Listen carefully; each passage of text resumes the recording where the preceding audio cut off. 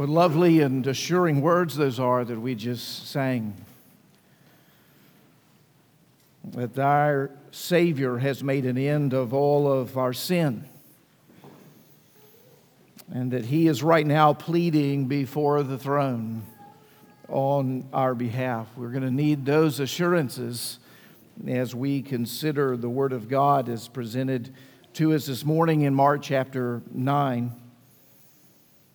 This morning as we gather, it is our custom as pastors and worship leaders to pray before the service and ask the Lord to bless the time that we would share together in worship. I asked the brothers this morning to pray a special prayer in the giving of God's Word, because the Word that the Lord has for us today is a hard word. It's not an easy word that the Lord Jesus Christ speaks to us today. It's a reminder of why it is we traditionally here at Cornerstone preach through books of the Bible. That I don't get the chance just every week to choose what text I want to preach from and say, yes, I feel like saying those words today. I think I'll preach that text. There's a wisdom to preaching through books of the Bible, because when we do that, God sets the agenda for what is said. He is the one who is speaking to us. And this morning would not be a text. For those of you who are new with us this morning, I assure you, I don't stand up every week and choose the hardest text imaginable to read and preach for God's people. I preach the next text that the Lord brings us to in the book that we're currently in, and we're in one of those difficult texts this morning. One of the things that's tempting in a text like this that we'll read is in fear to soft pedal something here or there, being concerned about how this may be received or experienced by the variety of souls in this room right now. And there is a variety of souls. Some of us who are deeply sensitive and can be rattled in an unhealthy way from a text that speaks with the kind of severity that this text does from Jesus. And then, of course, there are souls in this room that are hard and are resistant to the kind of conviction that Jesus would want us to have with regards to a text with the kind of severe warnings that this passage brings. And so there can be a tendency to, as it were, ramp up one aspect of the text or play down one aspect of the text in fear that it would register wrongly in the hearts and the lives of you, God's people, and even in the hearts and the life of my own as I listen to this sermon preached along with you this morning. I want to pray even before we read this text, because only the Spirit can interpret His Word. You see, only the Spirit can ultimately know what every soul in this room needs to glean from God's Word this morning. And it's no happen chance. There's no randomness to the fact that we're here and you're here on this particular Sunday. So if you have already, as some of you seem like you may be doing, reading ahead in this text and thinking, why is he so worried about this text? I better read ahead and make sure I'm going to be okay in this service. The Lord is with us. Our risen and ascended Lord is interceding for us. Take comfort at His throne of grace. But also to recognize that this was not your morning to sleep in. Praise be to God. This is the text that He has chosen for us to consider this morning. And so as we approach it together, let's do so with humility. Let's do so prayerfully and asking the Lord to meet us in the way that only He can. Let's pray to that end. Father in heaven, right now, we simply ask for your Spirit to have His way in our hearts. We ask that He alone would be the preacher of this text. And in many ways, the preacher who stands before your people right now would get out of the way of the work that the Spirit would want to do. Or said differently, that He would be a mighty instrument used in your hand, apart from His own sinful failings. Lord, that you would superintend and you would overwhelm us with a sense of the truthfulness and the graciousness of who you are as you call us today from sin into repentance. Lord, would you lead us there now as we consider this, your text from Mark chapter 9. We ask it in Jesus' name. Amen. Mark 9, beginning in verse 42. Whoever causes one of these little ones who believe in me to sin, it would be better for him if a great millstone were hung around his neck and he were thrown into the sea. And if your hand causes you to sin, cut it off. It is better for you to enter life crippled than with two hands to go to hell, to the unquenchable fire. And if your foot causes you to sin, cut it off. It is better for you to enter life lame than with 2 feet to be thrown into hell. And if your eye causes you to sin, tear it out. It is better for you to enter the kingdom of God with 1 eye than with 2 eyes to be thrown into hell, where their worm does not die and the fire is not quenched. For everyone will be salted with fire. Salt is good, but if the salt has lost its saltiness, how will you make it salty again? Have salt in yourselves and be at peace with one another. The grass withers, the flower fades, but the word of our God will stand forever. Amen. There's a writer who I have enjoyed over the years. His name is Charles Williams. Some of you will know him. He was one of the famed Inklings, the group of writers that would meet at the Eagle and the Child in Oxford, sometimes affectionately called the Bird and the Baby, as they would go for a pint, often in the afternoon or the evenings, and would read selections of their writings. It was there where the Chronicles of Narnia were first given audience, there in that little pub in Oxford. And one of their occasional and very influential members over the course of their gatherings as the Inklings was a man by the name of Charles Williams, who C.S. Lewis took a particular fancy to. Williams would, in his writing, both in his theology writing and in his poems, but especially in some of his novels, which are fantastic in many ways. I don't mean that simply that they're very good, but that they are fantasies. They are imaginary novels and narratives. He often plays on the theme of what he called coherence. Coherence. He understood the Trinity, the Father, Son, and the Holy Spirit to, as the theologians like to put it, to co-inhere with one another. That is, that the Father is in the Son, and the Son is in the Father, and the Spirit is in the Father and the Son, that they are in mutual relationship with one another in such a way that they actually participate in the life of one another. That their life is not separate from one another, it's bound up and tied together. In fact, we being made in the image of God reflect that in the creation story when God made Adam and Eve in Genesis chapter 2, and he refers to their marriage as one which takes 2 people, and those 2 people in marriage become one flesh. That is, they co-inhere with one another, and not surprisingly, in their coherence and their connectedness, their life together, what's born?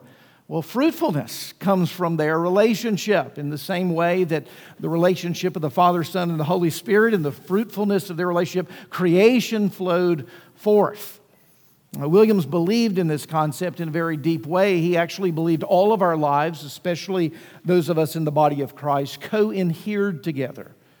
That we are, as God's people, either helping one another along on our way to heaven, growing in grace, being sanctified, slowly but surely more into the likeness of Christ. We're either helping one another in that way or we are hindering one another.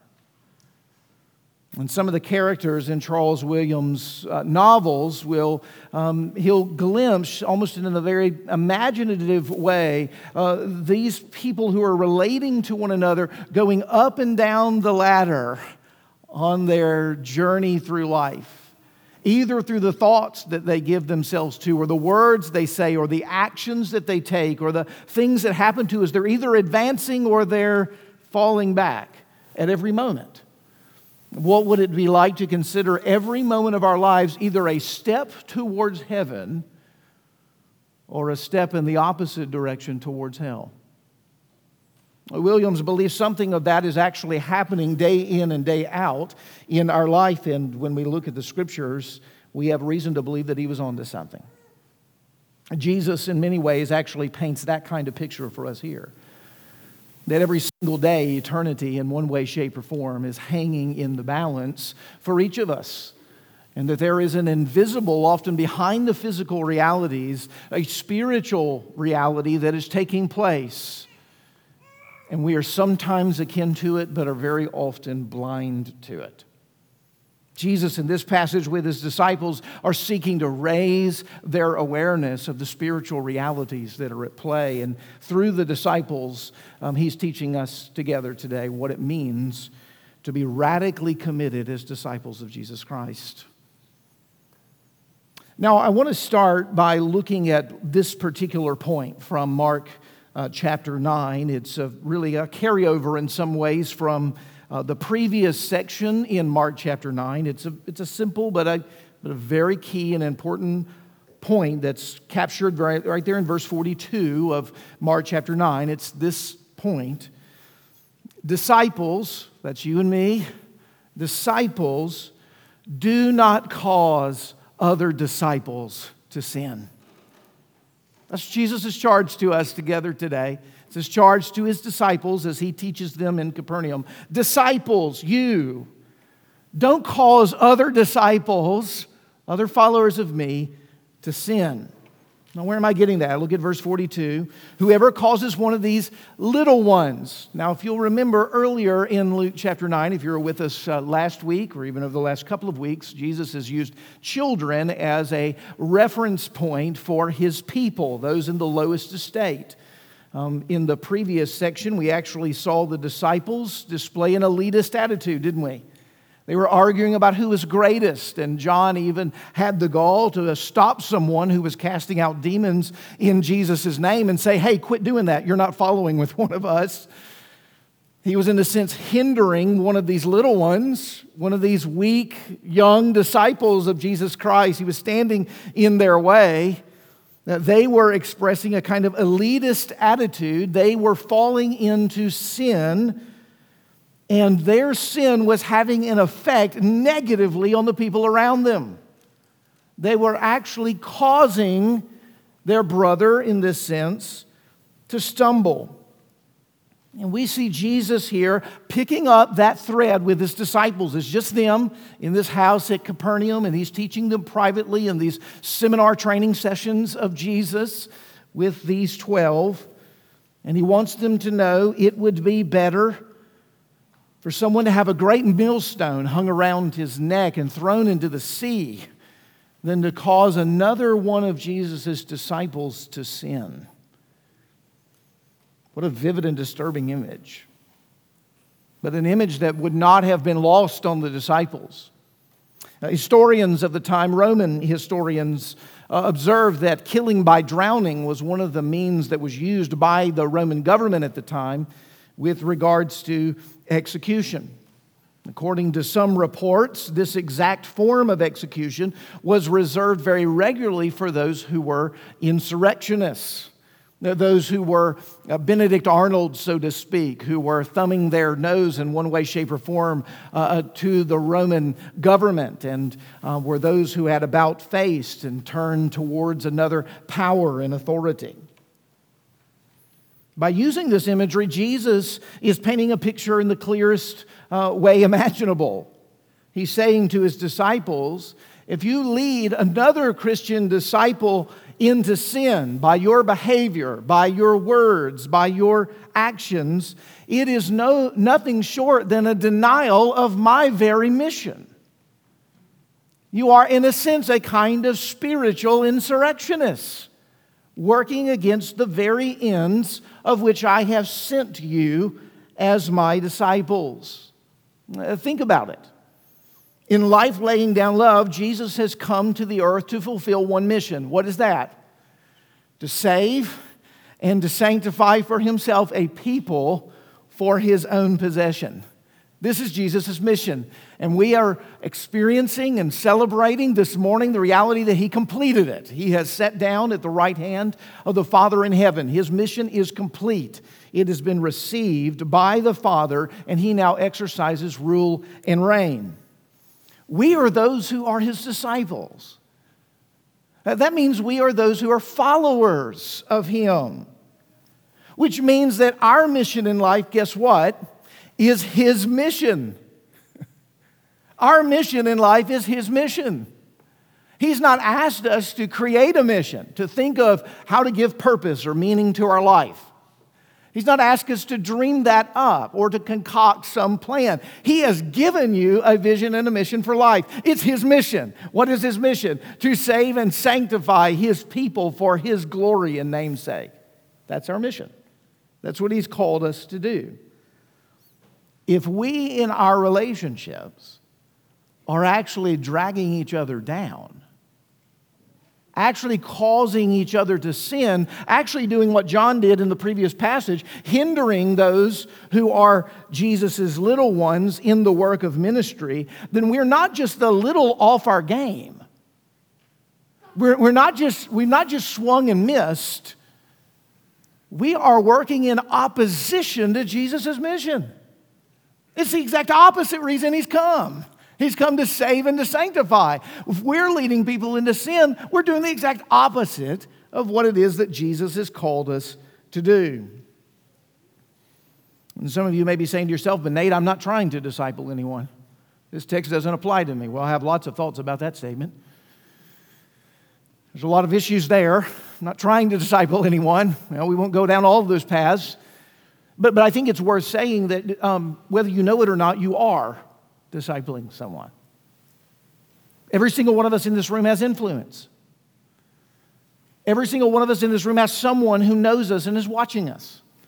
Someone who is paying attention to us. Someone who actually cares what you think and what you do. Who may in some way, shape, or form even look up to you. I was reading a few weeks ago in preparation for a conference about technology. I was giving a seminar on a Christian's use of technology, and one of the terms that popped up in the study on technology was propinquity. Propinquity, which means that which is closest to you often forms you the most, shapes your life the most.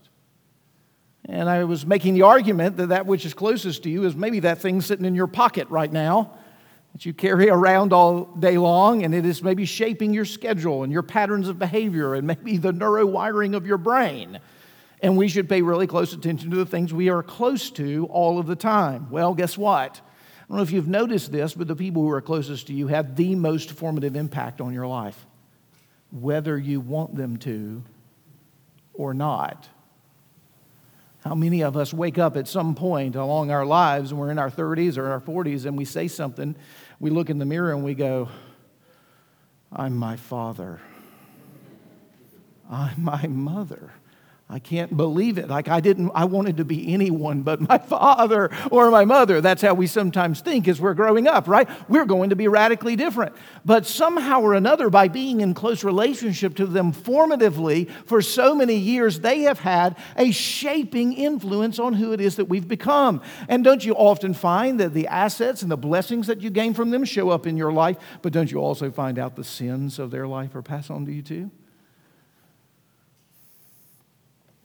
Now, put this in context. Jesus is here speaking to his disciples. Let's consider who these men are. These are what Paul will later write in Ephesians chapter 2, the foundation stones of the church. That's who these men are. These 12 men have been charged to evangelize, to disciple, to raise up the first generation of leaders in the church. These men are going to have a profound impact upon the life of the church. Humanly speaking, we might say the future gospel witness and the advance of God's kingdom is on the shoulders of these 12 men. Jesus, in the strongest way imaginable, wants them to know in this moment that it's mission critical that they get over themselves. It's mission critical that they get over a ministry where their glory and their greatness is in view. That's where they've been. That's what they've been arguing about. That's what they've been jealous about with the success of others. It's mission critical that the glory and the greatness of the Lord Jesus Christ is their sole focus in discipleship. That they see themselves not as owners of the mission, but as ambassadors of a king. They have come to those not with their own message. They have come not in their own power. They have come not with their own glory and greatness in view. They have come utterly captivated by the Savior and the Lord who has redeemed them. Now, if we're disciples, this is to be true of us. This is to be true of us. And Jesus wants us to know that eternity hangs in the balance, that we are influencing one another either on our way to heaven, assisting each other in growth and grace, or we are deterring and hindering one another on that path. He says it is better for a millstone to be hung around the neck and to be thrown into the sea than to cause one of these little ones to sin. Now, maybe you're asking, as I've asked a lot this week, looking at this text, how can we do this? How can we avoid this outcome? And I want to look, point 2, at this particular emphasis of the text. Here's point 2. If point 1 was disciples don't lead other disciples to sin, here's point 2. Disciples, put sin to death yourself. Put sin to death in yourself. Now, this seems really clear, doesn't it? The best way to keep from others following us down the wrong path is for us not to go down the wrong path. This is why Jesus emphasizes this in the rest of this text. Don't go down the path.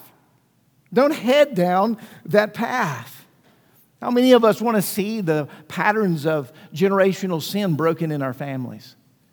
It's one of the most assuring and encouraging things when I'm sitting with a premarital counseling couple or a couple who's had their first child and maybe something is dawning on them in a way that they had not seen before about the gravity of sin and darkness and the way that it affected them and the way it's been carried over generationally in their families as they see addictions and abuse and they see all kinds of ugly realities playing in the background of their own hearts, of which they've been formed by. And they sit there and we talk through them and we consider the dynamics of it and we apply God's grace. And I hear them say, but for the grace of God, this will stop now. That's their heart. This will stop now. There's a resolve in their hearts that says, I want to see sin dead in me. I don't want to see it passed on in this way to my children. That's a beautiful thing to have that kind of resolve. That's a wonderful thing that Jesus is calling us to. Now, how do we get down that path? How does that actually work? It's one thing to say that in the office in a moment where it seems very clear. It's another thing to do that on Monday morning in your home. How do we actually fight sin? Well, notice how it actually begins in the text. Jesus says we must be resolved to cut sin out of our lives. This is where it starts. Now, look at the way that he puts it. If your hand causes you to sin, cut it off. It is better for you to go through life crippled than with two hands go to hell to the unquenchable fire. If your foot causes you to sin, cut it off. It is better for you to enter life lame than with 2 feet to be thrown into hell. And if your eye causes you to sin, tear it out. It is better for you to enter the kingdom of God with 1 eye than with 2 eyes to be thrown into hell. We must be resolved to cut out sin in our lives. We must be actionable in the exercise of it. Now, you might imagine, and maybe you sitting there thinking about this text, that folks over the years, scholars alike, have stumbled over these words. They found them very difficult to understand. Sadly, some of them have taken these words literally. Now, I remember in the church history class in seminary reading through, I think it was Gonzalez's work on church history. Don't quote me on that, I'm not totally sure, but I think it was, where he focuses on Origen. And Origen, who battled sexual sin, decided that the best way for him to deal with this sexual sin was to follow Jesus' words in Mark chapter 9. And yes, he did what you think I'm going to say. That's what he did. And he thought that that would deal with his sin. Was that what Jesus has in mind? Well, absolutely not. Jesus is, of course, speaking metaphorically here, just as he does in other places in the gospel, like when he speaks of the Lord's table as consuming his own flesh and of his own blood. He's speaking in a kind of metonymy, we might say, using a certain part of the body to express a certain range of sinfulness. We might say that he chose something from the head, he chose something from the middle part, the hand, and he chose something from the foot in order to give us the clear picture that sin is from head to toe, needing to be put to death, okay? Pervasively, we struggle with sin, and the whole of sin and the body of sin must be fought and put to death in our lives. We know that this must be the case because, sin ultimately is not just embedded in our hands or in our feet or in our eyes. For instance, we do good things with hands and feet and eyes. You remember that the writer of Ecclesiastes says, whatever my hands find to do, do with all thy might. Honest work, charity can be displayed with hands. Hands aren't really the issue. That's not the problem. Feet are often lauded as important aspects of gospel mission. Isaiah writes, beautiful are the feet of those who bring good news. Going to a foreign country on a mission endeavor, your feet help you tremendously to get there. Jesus is not talking negatively about feet, that you need to go cut off your feet. Or think of Simeon as he sees baby Jesus coming to the temple for the very first time in Luke 2. We always read this at Christmas time as he holds the baby in his arms and he says, my eyes have seen the salvation of the Lord. Now, if we're ever really going to put these sins to death, these sins that are often connected to our bodies, we're going to have to get underneath the reality of these bodily parts to the very center and the source of sin, which is the heart. Which is the heart. You remember when Jesus in Matthew chapter 15 confronted the Pharisees and the religious leaders on how they would try to keep man's commandments and traditions in order to obey all that God had called them to. And Jesus says, you know what you are? You're like whitewashed tombs. You try to fix up everything on the outside, and yet you're dead at center. He says, what comes out of the mouth proceeds from the heart and defiles a person. For out of the heart come evil thoughts, murder, adultery, sexual immorality, theft, false witness, slander. You know what? Each of those required eyes, hands, and feet. All of those sins that he mentioned a second ago. And some of them included other parts of our body. All of that included a physical body, but he didn't say the physical body's the problem, did he? All of this came from the heart. That is what defiles a person. If we're going to truly cut out sin, we've got to certainly stop doing sinful actions, but we've got to get to the source of our sinfulness. We've got to get to the heart. We've got to ask the question, why are we doing these things? Sometimes I think in our Christian lives, we think sin is, or killing sin is, it entails acknowledging that we've done something wrong and trying not to do it again and praying that we might not. And that's it. How successful are you in that? Me neither. It's not really addressing the issue. It's not really getting to the heart. We're addressing the fruit of our sin. We're not addressing the root of our sin.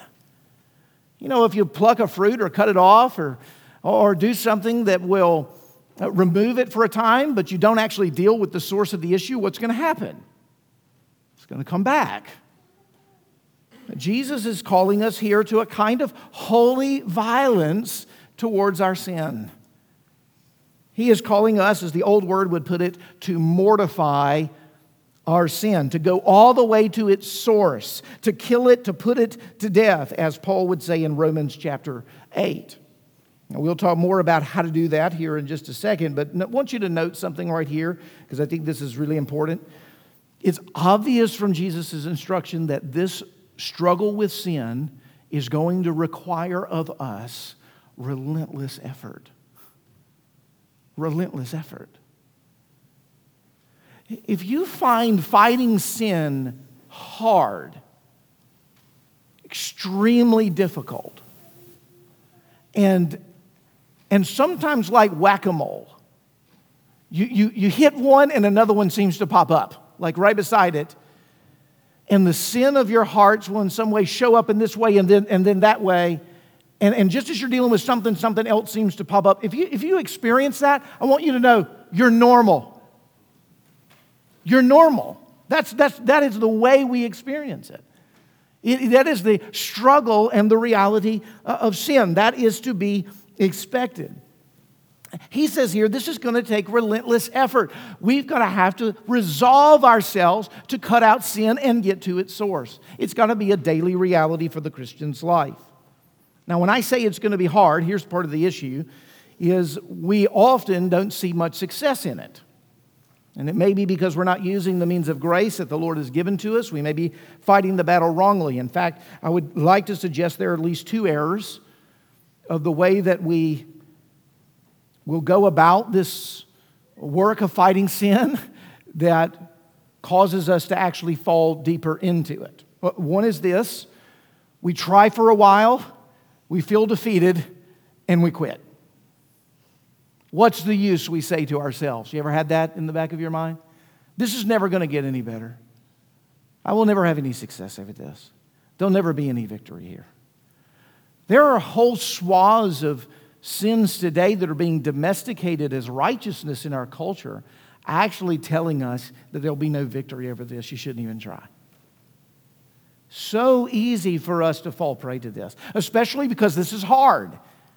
And it's difficult. It's going to require effort from us. And so in many cases, we've actually made an alliance with a sin area. And we've laid down our weapons. It's no surprise we're not seeing any success. But I think for many of us, we actually try to fight sin this way. We rely on ourselves and we take up the wrong weapons. We rely on ourselves and we take up our wrong weapons. We don't actually go to the means of grace. We don't actually go to the body of Christ. We don't go to the heart of the gospel, which begins to change us from the inside out. What do? We in guilt and in shame feel bad, say so, and try better. And that's actually, the devil's not going to actually be that concerned if that's your pattern, because there's almost no success, spiritually speaking, that's going to come from someone who's relying upon self and the things of the flesh. Notice, the flesh is the problem. If you try to rely on it to kill it, you're actually just feeding the enemy. You'll know this because when you have success in an area, like you actually, for like 3 days, didn't spout off at your spouse, okay? And you imagine, and what begins to happen? You've been working in the flesh, and what do you immediately begin to feel? Really prideful about that. And what happens when you're prideful about that? You become vulnerable. And you immediately, in the next 3 hours, spout off at your spouse, right? You fall back down that path. Relying on the flesh when flesh is the problem is never going to make us very far in the killing of sin in the Christian life. And so Jesus is saying here, we've got to take up the gospel. We've actually got to take up a vision of how the Lord is actually at work in our lives and in the lives of His people. I want you to see how He says this. He says, I want you to take to heart what is at stake in your fight against sin. He said, I want you to take to heart, we said heart's the issue, take to heart what is actually at stake in your fight against sin. Now, did you notice there's a word that's repeated over and over and over in this text? There's actually a few of them. One of the ones that the text actually hinges on, a word that the text doesn't make sense without, is the word better. It would be better for him if a great millstone were hung around his neck. It would be better for you to enter life crippled. It would be better for you to enter life lame. It would be better for you to enter the kingdom of God with one eye. Better. Now, each time the word better is used, what is Jesus doing? Well, he's comparing one value to another value. And he's telling you that one is better than the other. So, for instance, you're at the restaurant, you open up the menu, right? And you do as I'm always tempted to do, especially if it's a special occasion and maybe I have a gift card and I'm sitting there and I open to the steaks on the menu and I look at the steaks and I see, oh, sirloin. Oh, okay. And then I see filet.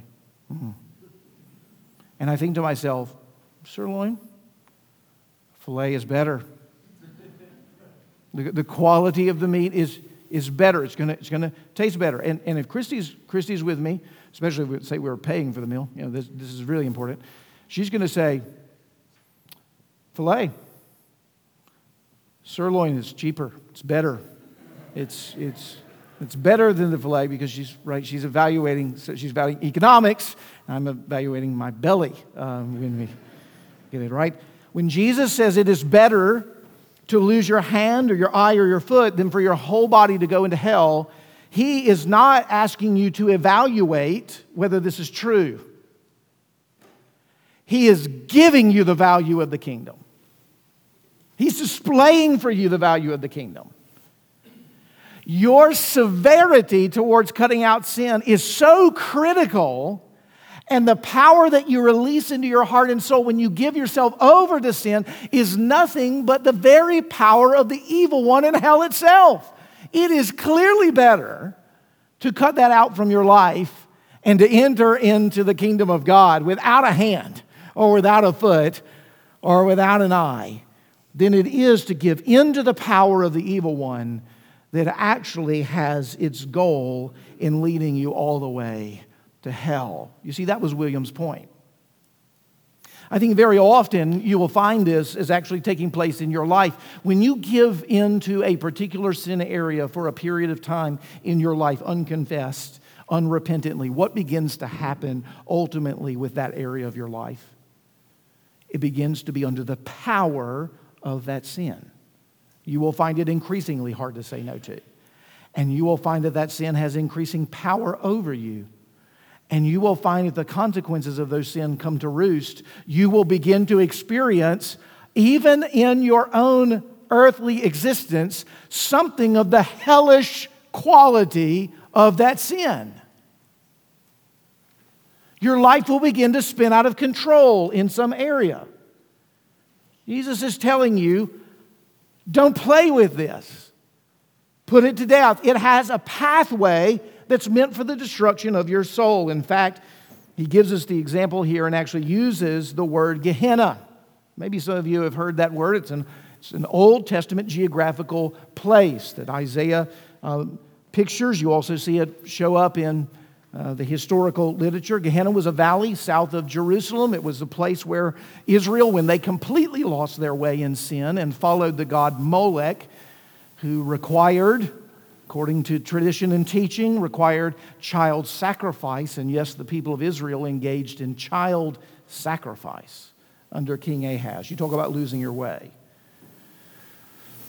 When Josiah came to reign, that great king who reformed the people of Israel during that divided kingdom of the Old Testament, he did away, of course, with all of those pagan practices. And you know what he did with Gehenna, the valley where they would go to sacrifice their children? He turned it into a garbage dump. He turned it into a garbage dump. All of the people of Israel's garbage would go there. It was a way of keeping the people of Israel away from the place. He was very wise. Don't go back to the place of your pagan idolatries. I'm going to show you visibly what your pagan idolatries are. They are trash. They are a trash heap. The people of Israel would go there with dead animals and garbage, and it would be overflowing. So what would they do? They would do as we do. They would burn it. And there would be so much garbage that it would burn constantly. The smokes would go up from Gehenna, and the worms would have plenty of fodder by which to chew upon the refuse. That's the imagery here. Jesus says, what sin is seeking to do is to get you to Gehenna. It's trying to take you into the garbage dump where the fires are constantly burning and where the worm always has plenty to eat. He's letting us know that there's a path that unfolds towards the direction of hell itself. And so notice finally what Jesus says. If the disciples are not to cause another disciple to fall into sin, and in order to do that, disciples must put to death sin in themselves, how must they then live? Right? Isn't that the question? Thirdly, disciples, be a living sacrifice unto me. See, that's the strange language at the end of the section, verse 49. For everyone will be salted with fire. Salt is good, but if the salt has lost its saltiness, how will you make it salty again? Have salt in yourselves and be at peace with one another. You know, in the Old Testament, sacrifices were salted. They always required salt when the meat was coming to the altar. That's the imagery here of everyone will be salted with fire. We are to be, as Paul says in Romans chapter 12, living sacrifices, which is our spiritual service of worship.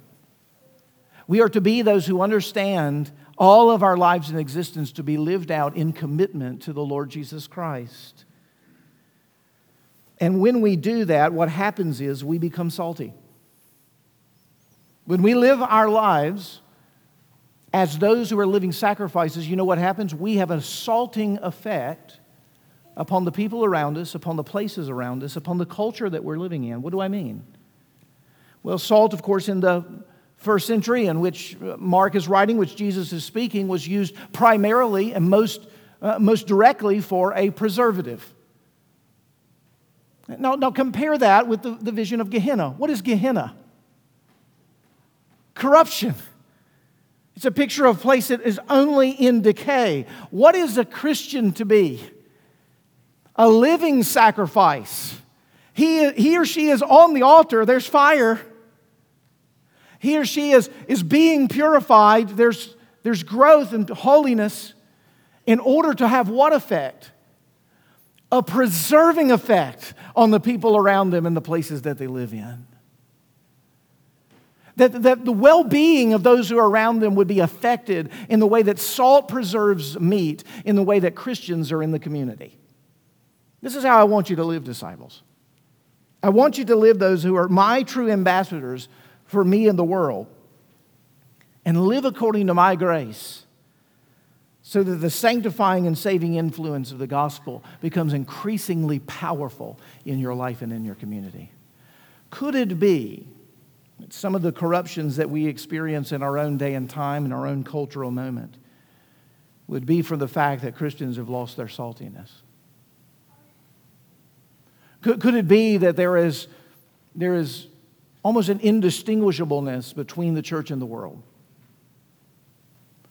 Could it be that the corruption that we see is actually aided in ways by Christians' negligence or even abetting of the realities of sinfulness and decay in our culture? Could it be? What would it look like if living sacrifice, salted, and a preservative influence begin to be the effect of this little church on the corner of Church and Third in downtown Franklin? How would our community look different? What kind of blessing would the city of Franklin say about a church that was so committed to the well-being and the spread of the shalom and the peace of the gospel over the entirety of the city because they named the name of Christ and lived as His ambassador. What would that look like? Do you long for that kind of testimony to be the testimony of the church? Rather than it being the butt of a joke or an embarrassment publicly because of some scandal? Oh, I long for that. I long for that to be the case. It starts with our hearts. It starts with our hearts, mortifying sin. It starts with our community, helping each other grow in grace. It starts one life at a time, one church at a time, and the kingdom of God and its outpost in the church begins to show itself manifest in the world. Because we know where the story ends, you see. We have this morning a Savior who is on the throne. We have a book of Revelation that shows us the end of the story. You know what the end of the story is? You're perfect in righteousness.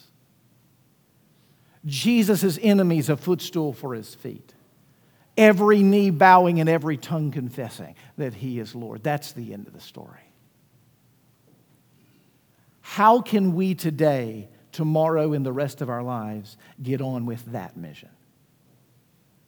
Anything that's distracting us from that mission in this life is not on mission. It's not on mission with the Lord Jesus Christ.